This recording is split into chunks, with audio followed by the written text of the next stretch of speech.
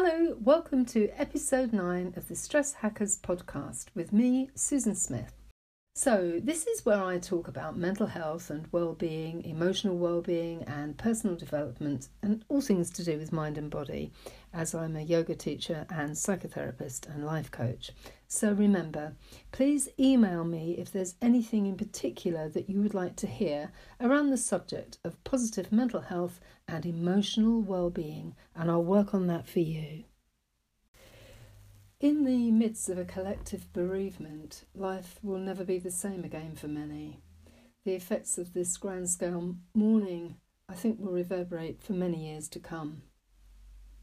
Part of what is so difficult in the circumstances that we find ourselves in during this pandemic is, of course, the lack of witness. If there's no one to see or hear you, you may feel invalidated, unsubstantiated in your grieving. This is what ceremonies, such as funerals, do for us. They acknowledge our loss. We're shown reverence and paid respect for the space we find ourselves in. People know what you're going through. For many, there may be a lack of kinesthetic support during this lockdown. Maybe you're not having the cuddles, touch or strokes from your loved ones. Perhaps you don't have a loved one, and this is now magnified even more by social distancing and isolation. And whether you find yourself lamenting the loss of your job or business, dealing with the loss of life as you knew it, or are gripped in the utter grief of losing a loved one, bereavement is one of the most agonising experiences that we will all suffer. And sharing it does not necessarily dilute the pain either. In time, however, talking about it can make it more bearable. I've discussed bereavement with so many clients over the years, and nothing can prepare you for it. The loss changes you. It's visceral. It rips your heart open, and you know that you'll never be the same again. And as someone once said to me, you don't get over it, you learn to live with it. I can't believe it. What's the point? And who cares? It's just some of the words uttered by clients in various stages of grieving. What I have discovered is that at some point, understanding these stages that grieving may take can help us to accept that what we're feeling is normal. So what is grief, and how do you cope with it? So I say steps, but in reality there aren't any steps. It's a cycle. I remember someone once saying to me, I thought I'd moved on from that step. And I had to explain again that we can cycle through the stages for a long time, revisiting them over and over in order to properly access and process the loss. And sadly, many people get stuck in the process and can remain stuck in certain stages for years. An example of that may be anger, somebody that's very, very angry or conversely depressed. So the stages of grief, the first stage of this cycle, it is often shock. Physically, this may manifest itself as feeling quite robotic or numb. The psychological reaction is often one of denial. I can't believe it. It's incomprehensible. You may hear those expressions. I can't believe it's happened. I can't believe he or she has gone. It can't be true.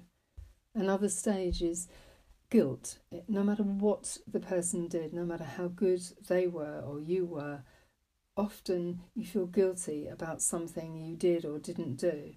You may hear bereaved people saying things like, if only I'd done this, if only I hadn't done that, if only I hadn't argued so much.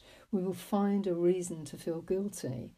And this is an important stage, believe it or not. It's not a particularly nice feeling, but it is a necessary stage to go through. And guilt, of course, can present itself physically, such as a real heavy heart or a tightness in the gut or the chest, feeling restricted in breathing, a kind of doomed sinking feeling in the guts, a wrenching sensation. Another stage is anger, and a stage that can present problems is anger. You'll hear angering questions such as, why me, why them, why now, why like this?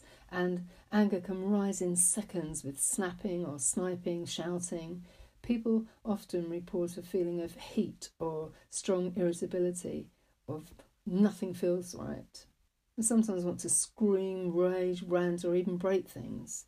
They may try to push loved ones away. In extreme cases, anger may manifest in physical violence or self-harming, such as punching walls or banging their heads or kicking things. More troubling, and a sign that the person perhaps isn't processing, might be an inability to become angry. Instead, they turn that anger inwards on themselves, a form of self-harm, really. In this instance, the person becomes withdrawn, lethargic. There may even be a tendency to depression. They often feel very stuck, and you hear them saying things like, well, what's the point? Who cares? Why bother? There's also a stage of intense sadness and if you're lucky, tears. And I say if you're lucky because tears are a release, a let-up from the intense power of all the emotion. When loss first occurs, the above cycle that I just mentioned, can happen in a matter of minutes and seconds, and then maybe in hours, days, which eventually turn into weeks and months and years. And, in a healthy grieving, there will be some acceptance of the loss in time. It's such a terrible cliche, but for many people, time is a healer. And over time, the depth of emotion decreases, and also the spaces between these awful feelings decreases, giving room for acceptance and some form of moving on. Of course, there's a very fine line between acceptance and the denial involved in the first stage, and often that signifies the start of the whole bereavement cycle again. So, it's important to remember that you can bounce backwards and forwards from guilt to anger, miss out the sadness, go from denial to depression. There are hindrances to grieving, and I guess in a nutshell, these hindrances are turning to our fix, cigarettes, drinking, overeating, overworking, drugs, sex addiction, even overdoing it at the gym can all be ways of escaping having to feel. So I remember working with somebody many, many years ago. She was a managing director of a large business and her husband had died. And she felt that because of her responsibilities, she needed to hold it together all the time. But she was wise enough to recognise that something wasn't right in her behaviour, and she was beginning to, the emotion was beginning to seep out at times when she wasn't prepared for it. So she came to me for some coaching. A highly intelligent, practical woman, she eventually developed a system that worked for her. And she felt, because of all these responsibilities, she was unable to cry or to cathartic all over the place, as she actually put it. So she instead agreed to take a couple of hours, one day a week, where she would get all the photographs of her husband and the family. And actually, it was so long ago, it was also a cine film. And also she would play the music that stirred and reminded her of happier times. And at that point, she would immerse herself in her grief for that period of time that she'd allowed herself, allowing herself time to cry, to wail, to rant. And that was all against a background of videos and cine film of happier times. Also encouraged her to aim to express her anger by drawing and writing. And I remember her telling me of the enormous sense of peace that she started to feel for a day or so after she'd allowed herself this intense grieving period, until midweek when the feelings would begin to build again. And she told me she felt almost a perverse sense of looking forward to that period of time that she'd allowed herself, and so that she could connect with her truth and experience the feelings that were actually inhabiting her body, and more importantly, for her to honour her husband and herself without feeling that she was being sort of self-indulgent and self-absorbed. And that, of course, worked for her, but that's not everybody's way. And also that's going to be way off for many, many people at the moment who are dealing with recent bereavement. So one of the things that I would encourage you to do is to share when and where you feel able to, and to aim to express the emotions. So various things that you can do is take a big piece of paper, perhaps a bit of old wallpaper, and roll it out. Get some paints or colour pencils, felt tip pens, and just draw your feelings. Just Get them out of you onto paper. They don't have to make sense. This is for nobody else but you. Number 2, clear a space. Perhaps sit at the foot of your bed. And if you've got something like an old tennis racket, that would be great, or a cricket bat, and if not, then use your hands. Pull your hands right up over your head and smack the bed or smack the pillows. Keep thumping the pillows with your hands until you feel that you've got some stuff out, and go for it. Yell as well. Yell and scream. Turn the music up loud to drown the sound out. If you feel able to, do some movement, maybe stretch out a towel on the floor or a yoga mat if you've got one, and just get on the floor, hold your knees to your chest, hug yourself and roll from side to side. Allow the emotion to come up. If it wants to, if you can cry, that's fantastic. That's a great release.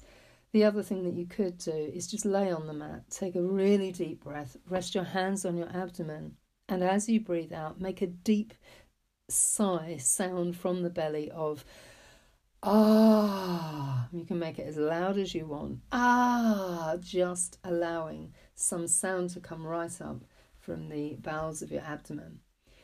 You could also sit down and write letters to people that you're feeling angry with. Absolutely vent your spleen, get it out of you.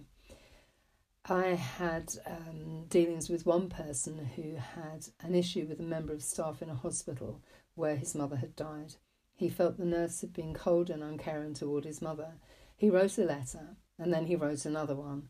And it was a good month or so after when he told me that he'd actually begun to be able to remember occasions when the nurse had actually shown some real kindness and real empathy toward his mother, and that came through after he'd written those very angry letters to her.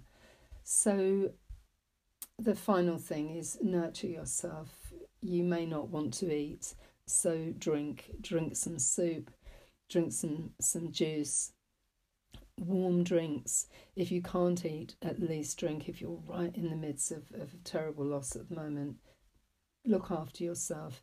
Take some leisurely baths or stand in the shower for a long time. Go to bed and read, or if you can't concentrate, just have some periods of quiet and reach out to your friends, family, call the Samaritans, and don't be on your own with it. So I really hope that some of this is helpful for you. And I would just like to say that thanks so much for listening to this episode of The Stress Hacker. I've been really touched by the response I've had from so many people, so it's encouraging me to continue. And if there is anything in particular that you would like to hear, let me know. Get in touch with me over at thestressshacker.com. And also, I think until the end of April, you may be able to get your free Wellbeing in a Week course. Remember to pop over to the shop and have a look at the various programs that are available there to help massage your mind and ease tension in your body. So I'll be back in another 2 weeks to bring, hopefully, some more peace into your life, and take care of yourself.